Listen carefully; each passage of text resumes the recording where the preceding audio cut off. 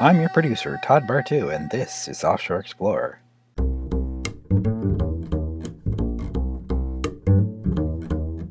Offshore Explorer looks at the world from the sailor's point of view, port by port. Together, we share stories that detail the important intersections between sailing, culture, and life, past, present, and future. Let me introduce our host, a lifelong sailor who has traveled the world, raced international 14s, and crossed the Atlantic countless times.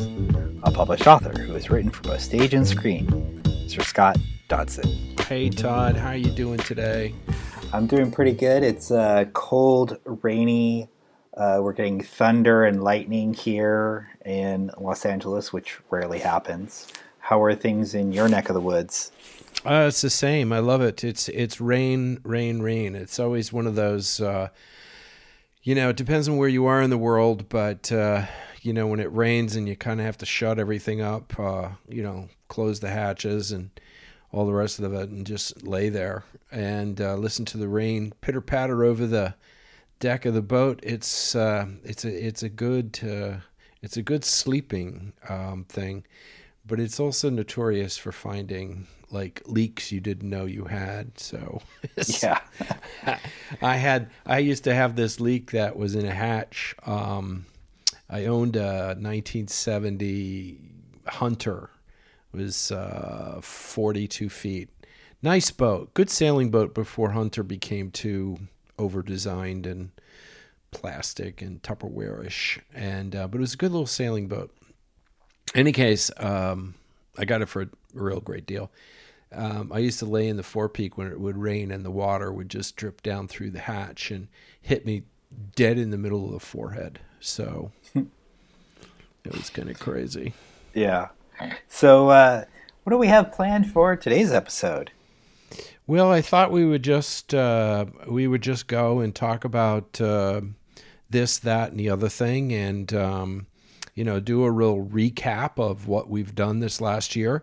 As many of you know, we started this process of storytelling and podcasting in March, and so we're not quite a full year, but I think we've got something like 40 episodes, it says, and so that's a lot. And but since it's the end of the year, we thought we'd just sort of recap now and sort of get into that rhythm. Yeah, it's a good time to pause and reflect on everything that we've achieved over the past year, and to really thank everybody for listening to the show. Yeah, I didn't know where we were really going when we first started out.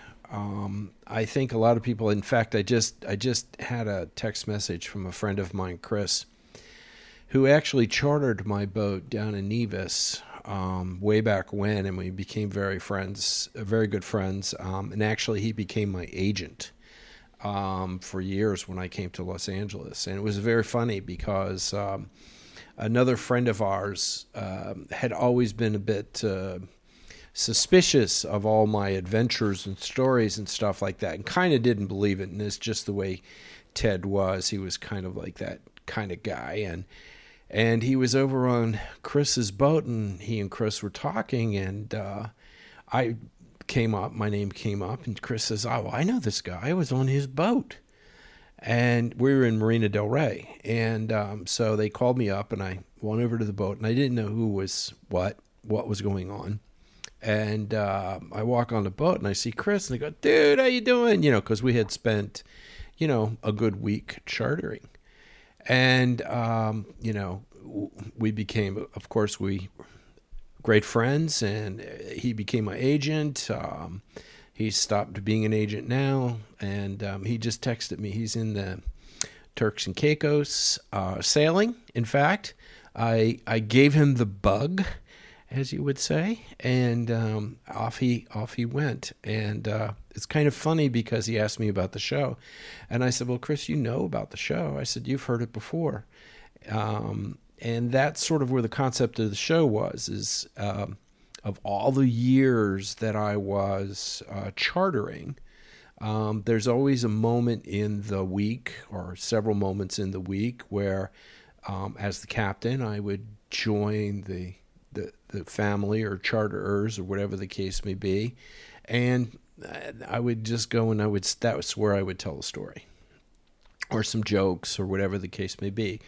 And people loved it, and that was a part of the experience. And I used to do that too, going back. Many people don't know who this is, but Spalding Gray is a very famous writer and monologuist in New York, and he and I used to tell stories back and forth to each other while we were standing on the street in New York, moving our girlfriends' cars back and forth across the street for the alternate side parking, and that way we could get a parking spot close to the apartments.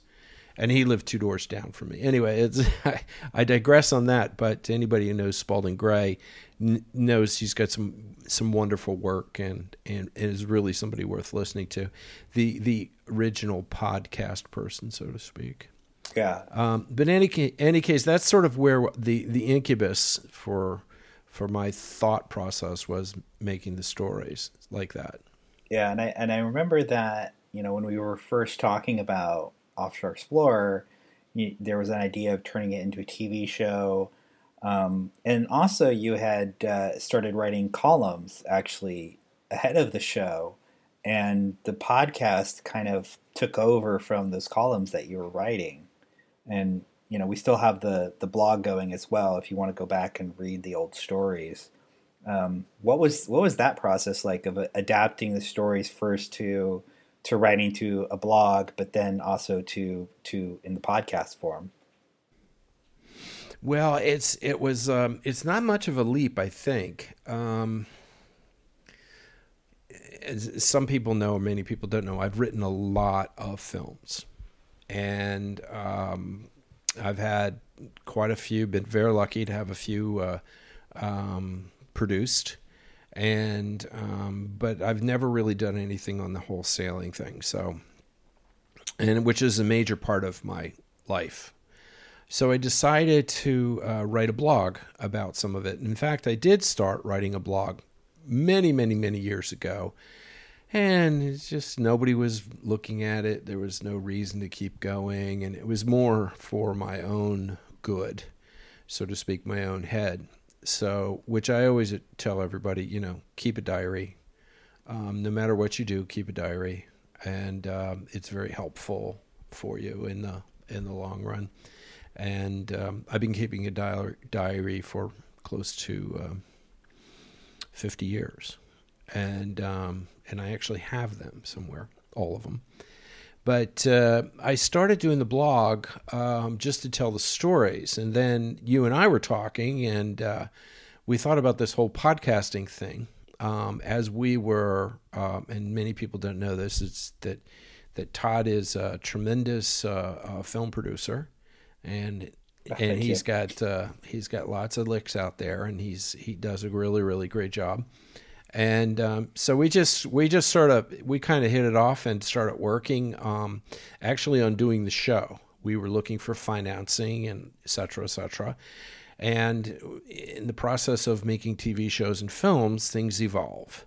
They go ways you don't expect them to go, but the idea is to keep moving forward. So Offshore Explorer with Scott Dodson is going to be a television show on a major network as soon as we are allowed to travel due to COVID, obviously. It's an international show, and it integrates a sort of a sailing, a view of the world through a mariner's eyes, which is very unique, which is what we're trying to get across here in the podcast. So that view, along with the blogs of writing support stories, so people could read the stories as well as listen to the stories. And it was also a place where I could write some short stories and some fiction pieces, and just keep the whole thing kind of rolling in one direction. So that it sort of evolved. It evolved all that way. So that's kind of where we are today. Yeah, and the podcast has actually really grown a lot, and we have a very active Facebook page as well. And we actually managed to get a couple of sponsors on board, and we're very thankful to them. We had Mustang Survival come on board as a sponsor. They have some great survival gear, and Body Glove. Everybody loves Body Glove, for their wetsuits, the shoes, the wet deck shoes, things like that. What are some of your products that you would recommend from Body Glove and Mustang Survival? Well, obviously for Mustang Survival, the first thing to do, which is, I had mentioned this before in one of the podcasts, is to have your safety harness. And the safety, so that it's your life jacket, essentially. It's easy to wear. It's not too much of a bother to be wearing it all day when you're just sitting in the cockpit. But it's a great piece of kit. It lasts a long time. I had Mustang stuff on my boat for, I don't know, 10, 12 years or something in daily use. And, just wash them with soap and water, and they all turned out just nice. They looked good. As far as Body Glove, is something that I always recommend to everybody is to have a dive suit available to you. I know that there's a lot of guys that think they can't fit into a dive suit, but Body Glove makes a lot of different suits with a lot of different cuts, i.e. one for your belly. And it's just good. It's good to have. And the reason I tell you it's good to have is I was in the Azores, and I had always had a dive. I was a master diver. I still have the card. And I used to do dive charters on my boat. So people would go diving. I stopped doing it because it was just too much work. And my boat wasn't really designed to do dive charters. And in the Caribbean, for example, it's so much easier just to call up a dive charter company. They'll come on a boat out to your boat, wherever you're anchored, pick up your guests, take them to a dive site, feed them, have the dive go, and then bring them back in the evening. And it's like brilliant. It beats lifting heavy air tanks up out of the dinghy and onto the deck with a fairly high freeboard. So I always recommend that people have those and have a Body Glove or wetsuit for this reason. There's times when you're going to have to get in the water. And most of the times that you're going to get in the water, you're going to be working on something. And I would venture to say 90% of the stuff that I've had to work on is untangling something from my prop, picking up some stray fishing line, real thick, heavy, got to cut it, chop it off, and be under the water with the boat bouncing up and down. And the temperature of the water being so cold, you could get hypothermia really, really fast. So that, I think, is just kind of part of the safety equipment. I mean, I had picked up a nylon section of a nylon fishing net that was very heavy in a little harbor in the Azores in Fayal. And I had to dive on that, and the water must have been like 40 degrees, and it was crazy. Even my thickest suit that I had wasn't thick enough. I got so cold in that water so fast. So it's just a recommendation. Yeah, definitely must have, especially if you're doing long distance voyages. And if anybody is planning on buying a wetsuit or safety gear, I'll put a link in the description. If you buy anything off that, we get a little cut of it. So it's a way that you can help support us. And then in addition to the sponsors, we've had a lot of great fans and people that have been tuning in over the past year. And as part of that, I would love to maybe talk about some highlights of the year of our most popular episodes, and one of the episodes that I think really got a lot of people interested in and is kind of applicable to the weather we're currently having and that's our Struck by Lightning episode, which was episode number 20. Do you have any? I had a lot of people that were just amazed by that, and that were. It was just such a fascinating story of the aftermath of Struck by Lightning, and people saying like, "Oh, well, you can do this, you can do that," but at the end of the day, lightning is going to do what it wants to do. Oh, right? Yeah, that's the bottom line. That is the whole thing in a nutshell. Is that even the insurance guys, and they don't know how lightning works. I mean, and I tell the story of being struck by lightning, and I got struck at the very top of the mast. It missed the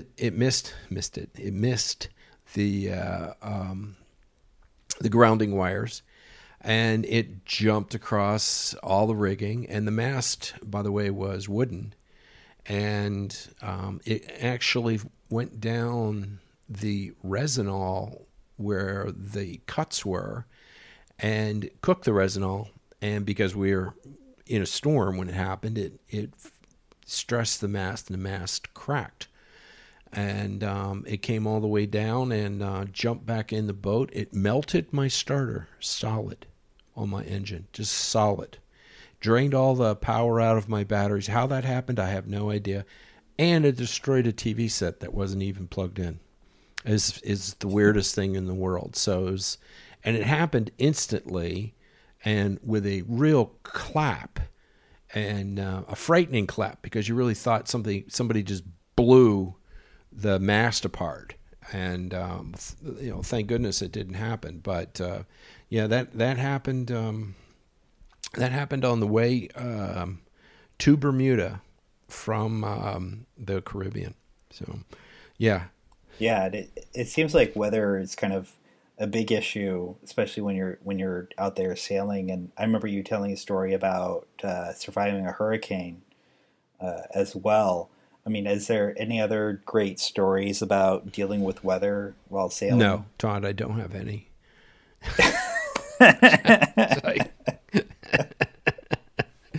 Yes. Well, I tell you, here's the one thing I want to tell everybody. This is the thing about sailors, and I'm going to address this sort of armchair sailor, or the day sailor, or the guy who's just learning, trying to screw up their courage to go out into the ocean, etc., etc., etc. Is that, look, guys, here's the thing: any sailor worth of salt, what he's going to do is he's going to make sure he checks the weather for the day. He's going to know where the wind is coming from, the southwest or southeast or the north, whatever. He knows what the wave state's and what the sea state's going to be. And so he has his course. He knows where he's going. And if you're just beginning, and you're a beginner looking at all of this, don't assume in your mind's eye that you're going to be going through a hurricane or a great, northeaster where there's 400-foot waves and da-da-da-da-da. That's not how it works. How it works is sailors, inexperienced sailors, and even professional sailors will get caught during a passage. And that's where the weather issue becomes, how to deal with it, how to sail through it. But 95% of the time, you have a choice. It's too windy today for me.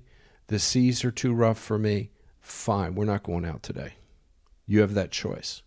And, that's the key thing about weather, is because 90% of the time you're sailing in ideal conditions, or at least nice conditions that you can deal with. And I'm not talking about just stuff that's,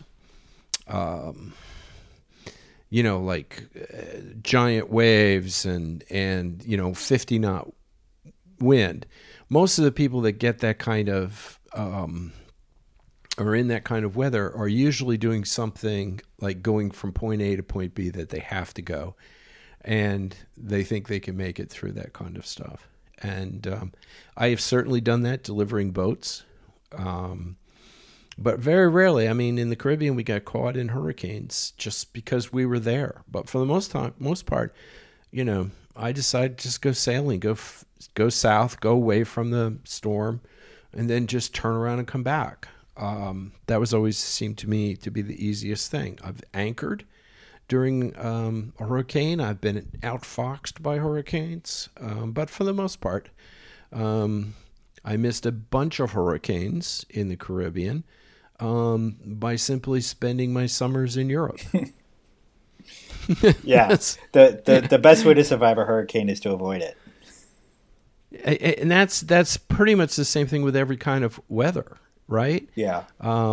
You'll get squalls, you'll get thunderstorms, you'll get low fronts that are moving across you, and you just, you're not going to get out of the way of them because they're too big and they're too fast, and your boat is slow. That's it. So you're going to be stuck dealing with it. But on that note, I wanted to also say something about handling a boat in a storm. A lot of people, I see a lot of people, they think they have to keep their course in a storm, even if that course is detrimental to the comfort and safety of the boat. I see a lot of people sailing into the wind, and pounding away and all the rest of this kind of stuff.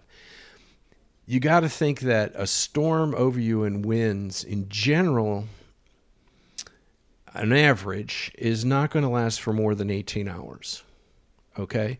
So if you're going to be, say, averaging, say, 10 knots, okay, you take yourself out of the direction you're going, away from land, for example, which is always a good idea, because nothing sinks boats more than land, is just to keep going. Where are you going to do? 160 miles? You're going to be out of the way 120, 160 miles. I've done so many crossings and had so many storms that I would just find a comfortable spot to sail in. Okay, use the strong winds to keep up a good speed. Kind of keep in the general direction. If I was going from the Caribbean and to Europe, and I was traveling east, I'm just looking to go generally east. Okay? And in 18 hours, how far am I going to be off course in 18 hours? Not very far, to be honest. Yeah. So, but the people panic and they think, oh, I got to keep this course. I got to go on this course.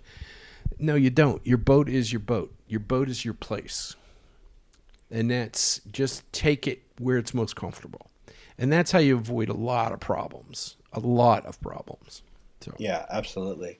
The next episode I want to talk about is, for me, it's kind of an interesting story. And this was an episode that we weren't actually planning to do. We were planning to do something else that week. And for whatever reason, I was thinking, you had told me this story, and I thought, this would make a great episode. So I said, you know what? Why don't we do this other episode instead? And we put it together really quickly at the last minute, and it's actually became one of our most popular episodes, and that was the story of the mutiny. Oh, yeah. We love mutinies. Mutinies are so much fun. They just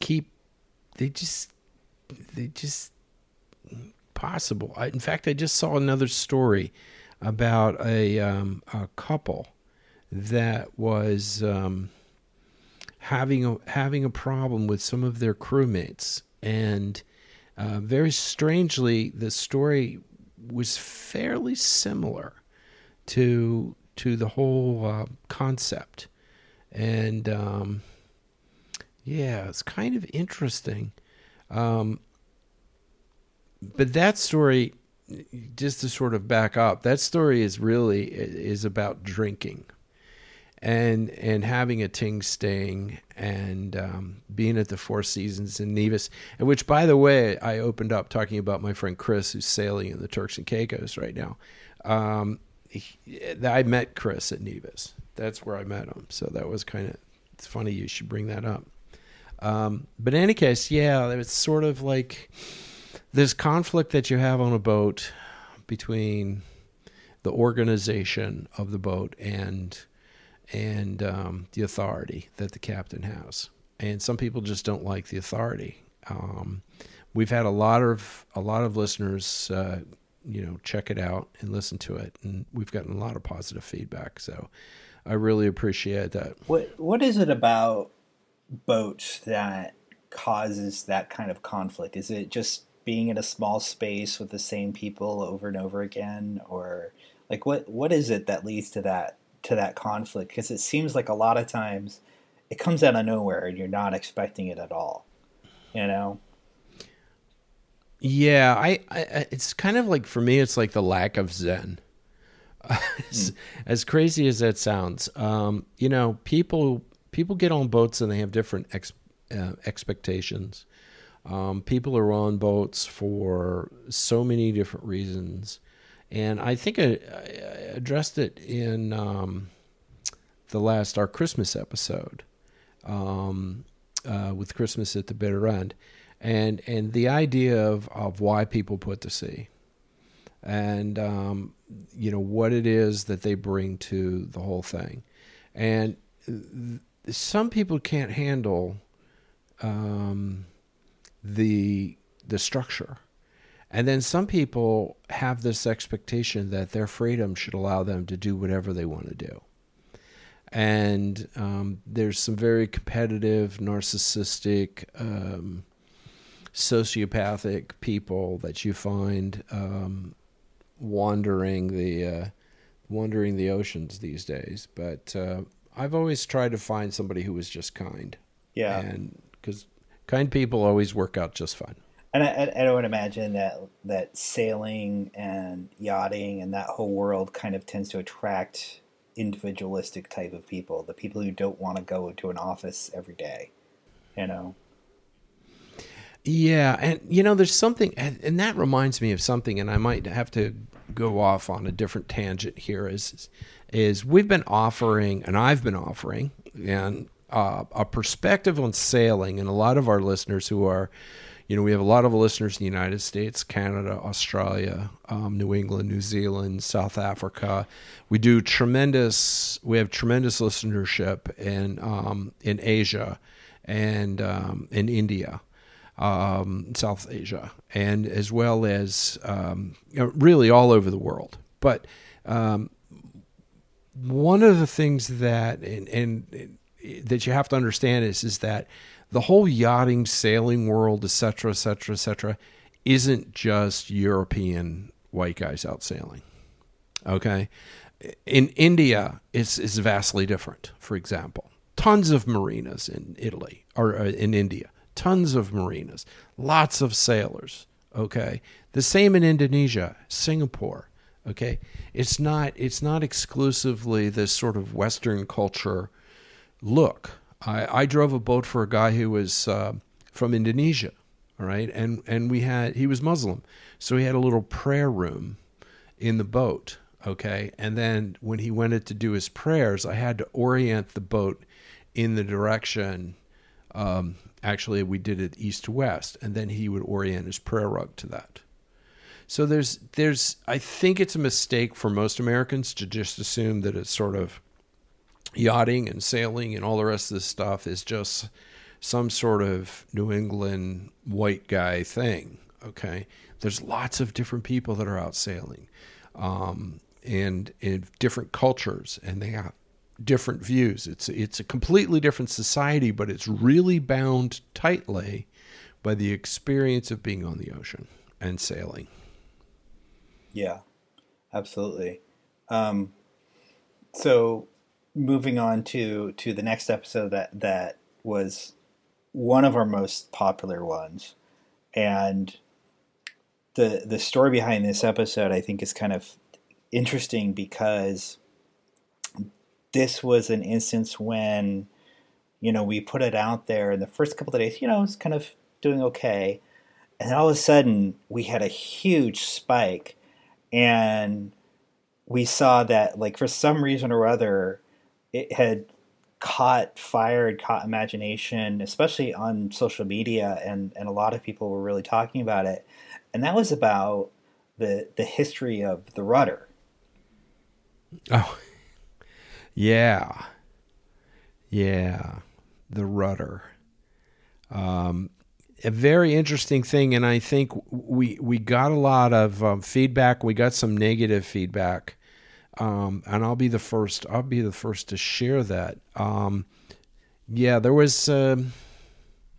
I had a couple of people that sort of misunderstood what I said in terms of the rudder. I had talked about the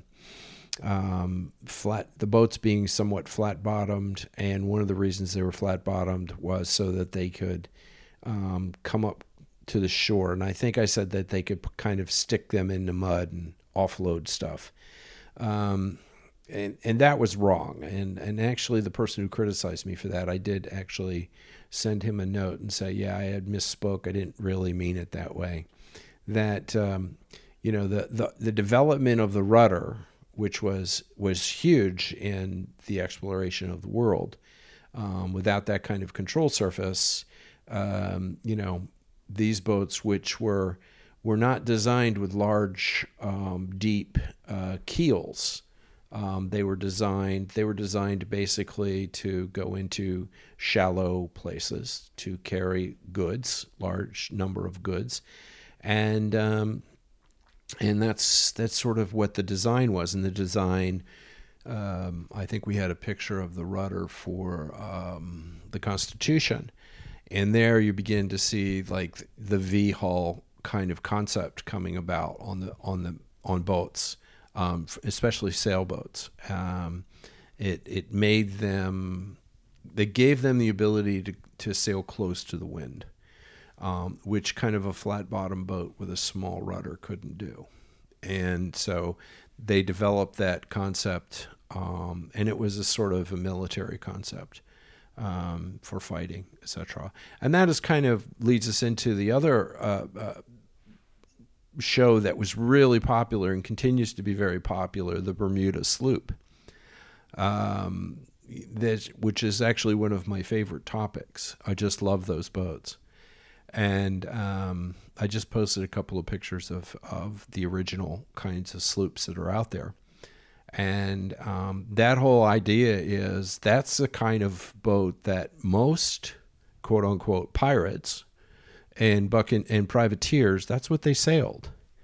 I mean, yeah, we have the old, English ship of war, line ship, which the pirates got their hands on in like 1652 in that area. But the development of the faster sloop who could approach closer to the wind, could escape faster, could fight quicker, could avoid destruction because they were so nimble, and they still could carry a large number of crew members and fighters to board another ship, which was convenient for, jumping on a mercantile ship, which didn't have a lot of people fighting. But we were very pleased that whole rudder thing, that it was a great episode. I'm planning on doing some more boat parts next year, and some designs. I have some designers that I'll be talking with, and we'll be just talking in general about and some specific stuff about where sailboating is going. Yeah, no, absolutely. I think like we've done a couple of episodes just about the history of sailing and boats, and like the history of navigation. We did an episode about that. That was really popular. Just protocol. That was also very popular. The idea of checking in. There's definitely a popular type of episode that deals with history and boat construction and boat parts and all that. But another part of the show over the past year is we've had some interesting guests on the show. And, everyone from, Steve with his photography, and Steve Lapkin. We had David Rigsby to talk about poetry in the sea. We had Rita Garcia talking about, Portugal and how the sailing industry is being affected there. But the most popular of all and of course we had Tommy Twing, which we cannot forget, who does all the music for the show. Tommy's a great character. I'd love to have him back on the show. But one of the most popular interviews that we had was Tim B at Sea. And I think he kind of represents a kind of a different aspect of the boating world, which is more like the workaday, the workers, the tugboat, the people who drive the boats day by day. Mm-hmm. Yeah, Tim was great. We'll have Tim back next year as well. And, he's doing great. If you all go to YouTube, you'll see Tim B at Sea. He does, lots of videos from his tugboat and he's mostly kind of in New York Harbor, but he goes out. He was in Groton, Connecticut, I think, last week, or he's in Puerto Rico, one of the two. But he's a really interesting guy, and we had a lot of fun because, I had run tugboats way back when, and it was just sort of nice to, as a friend of mine said, it just sounded like two old tugboat captains chewing the fat. So that was a great interview, and we enjoyed it. And we had a lot of people look at that. Yeah, he's a great YouTube channel cool. to go check out. And before we get to our most popular episode of the past year, just to leave you guys in suspense, we had a lot of fans and people that have supported us along the way. I did want to give a shout out to a couple of the other podcasts. I would say check out the Shooting the Breeze Sailing podcast. Those guys have been great. How Not to Sail, great podcast. Just generally, I think that the community of sailors and people in the podcasting world have been very supportive. Is there anybody else you would want to thank for their support? No. Yes. Just kidding. Yeah, of course. My dear wife, she puts up with a lot of stuff. And if you all don't know who that is, it's Paulette McWilliams. She's a very famous jazz singer. We produced a new album this year called A Woman's Story, which, by the way, is doing great. It's charting all over the place. And hopefully next year we'll all be on the road and we'll all be cooking with gas. So, yeah, and I got to see her perform at the LACMA. They do the little jazz thing. Mm-hmm. I think during the summer, is it every Saturday night they do jazz, or they did do jazz. Yeah, for those of you who don't know, the LACMA is the Los Angeles County Museum of Art. It's a beautiful, beautiful, beautiful place. And it's not like a county art place. It's a LA county art place. And it's phenomenal. It's a great space. It's a huge space. It's very well endowed space. And it's really LA. But we do an outdoor concert there. And she gets invited every other year. They don't do you every year. It's kind of every other year, every 2 years. It depends. Yeah, so. Absolutely. And she did a living room performance, I think. Mm-hmm. That we did one at Scullers for all you Connecticut folks up there. She did a living room concert at Scullers. She will get booked she's going to be booked at Scullers as soon as we're able to get traveling and COVID. She'll be on tour, and her record, A Woman's Story, Paulette McWilliams, is everywhere you buy your music. So download it, listen to it. It's very cool. And anything else you want to add before we move on to the number one? The number one, which the number one. If you're listening to this, see if you can guess. I'll give you a couple of seconds just to think about what is the thing that all sellers think about. And that would be yes, and it's not your jib. Yeah. Yes, and it is Sex and Sailing, which was extremely popular from the beginning, and and sex is obviously a large part of the whole sailing mythos. You have people drinking and hooking up on a boat, and there's definitely a large aspect of that to the sailing and boating world. Yes, and there is a thing, and the thing is that when you're on a boat, and we had, by the way, most of our comments came from women.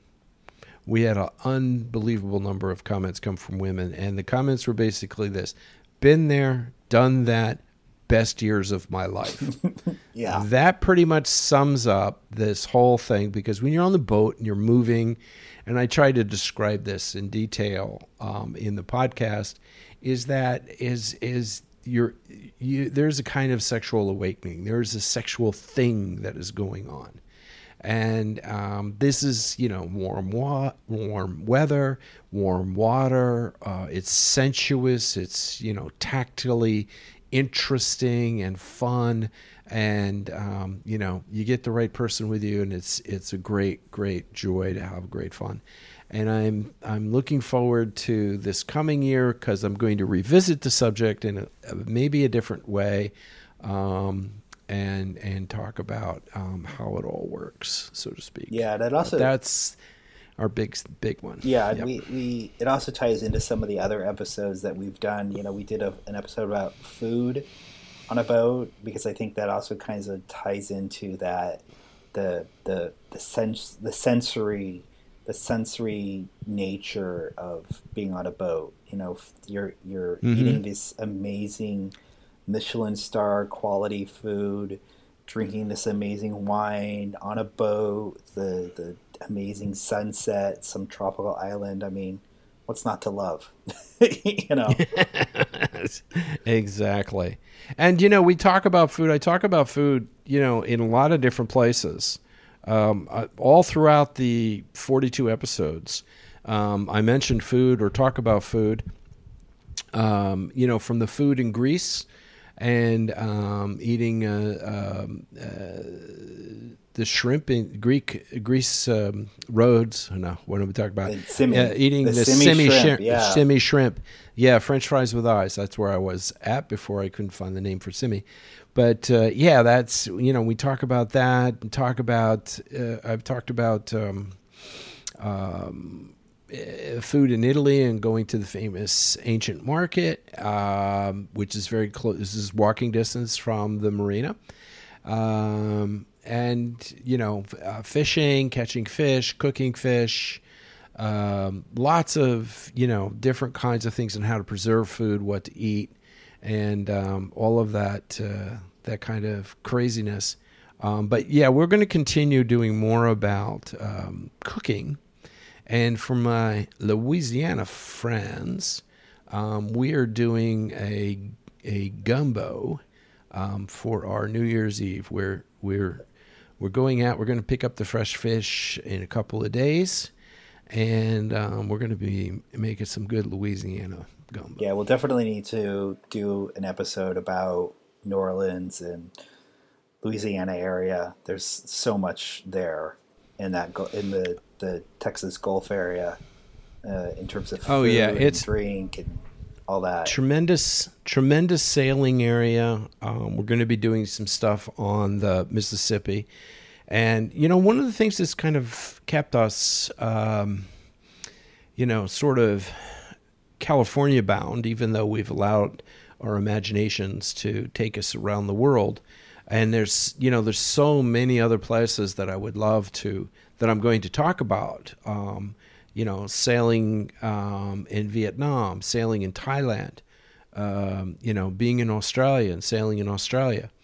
The whole Pacific. I haven't really done much in that, and I will get to doing that part of the world this coming year.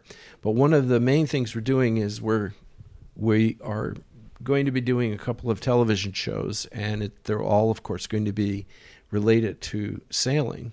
And so we're going to have much more opportunity to travel now that the COVID-19 thing has some sort of light at the end of the tunnel, although I think it's still a fairly long tunnel. with the vaccine and all the rest of that. But, hopefully by summer we'll be able to move about and bring you much more variety and some, present tense, interesting stories and discoveries. And I really hope to go down to Louisiana and do the whole Delta, Mississippi, and do that kind of area down there. So there's a lot of great stories there. Yeah, absolutely. And I can't wait to go out and start filming again. And if you're listening to this, and if there's anything you would like to see or hear more of, definitely let us know. We're very active on our Facebook page and on Instagram, Twitter, all the social media. Maybe one of these days we'll get around to doing a TikTok or something. I don't know.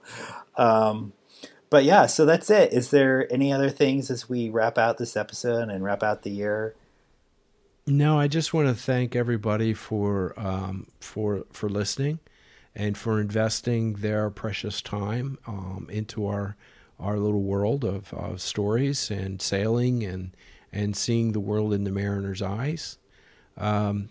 We thank you, and we hope to keep growing and continue and bring you more interesting perspectives from the world of a sailor. Great. Thanks. Happy New Year's, everyone.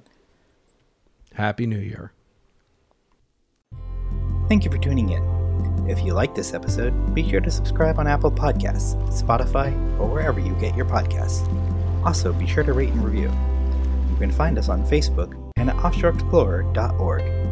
You can also listen to past episodes at offshore-explorer.simplecast.com. Our theme song is sung by Paulette McWilliams, with additional music by Manu Itomi and Tommy Twang. Until next time, fair winds and calm seas.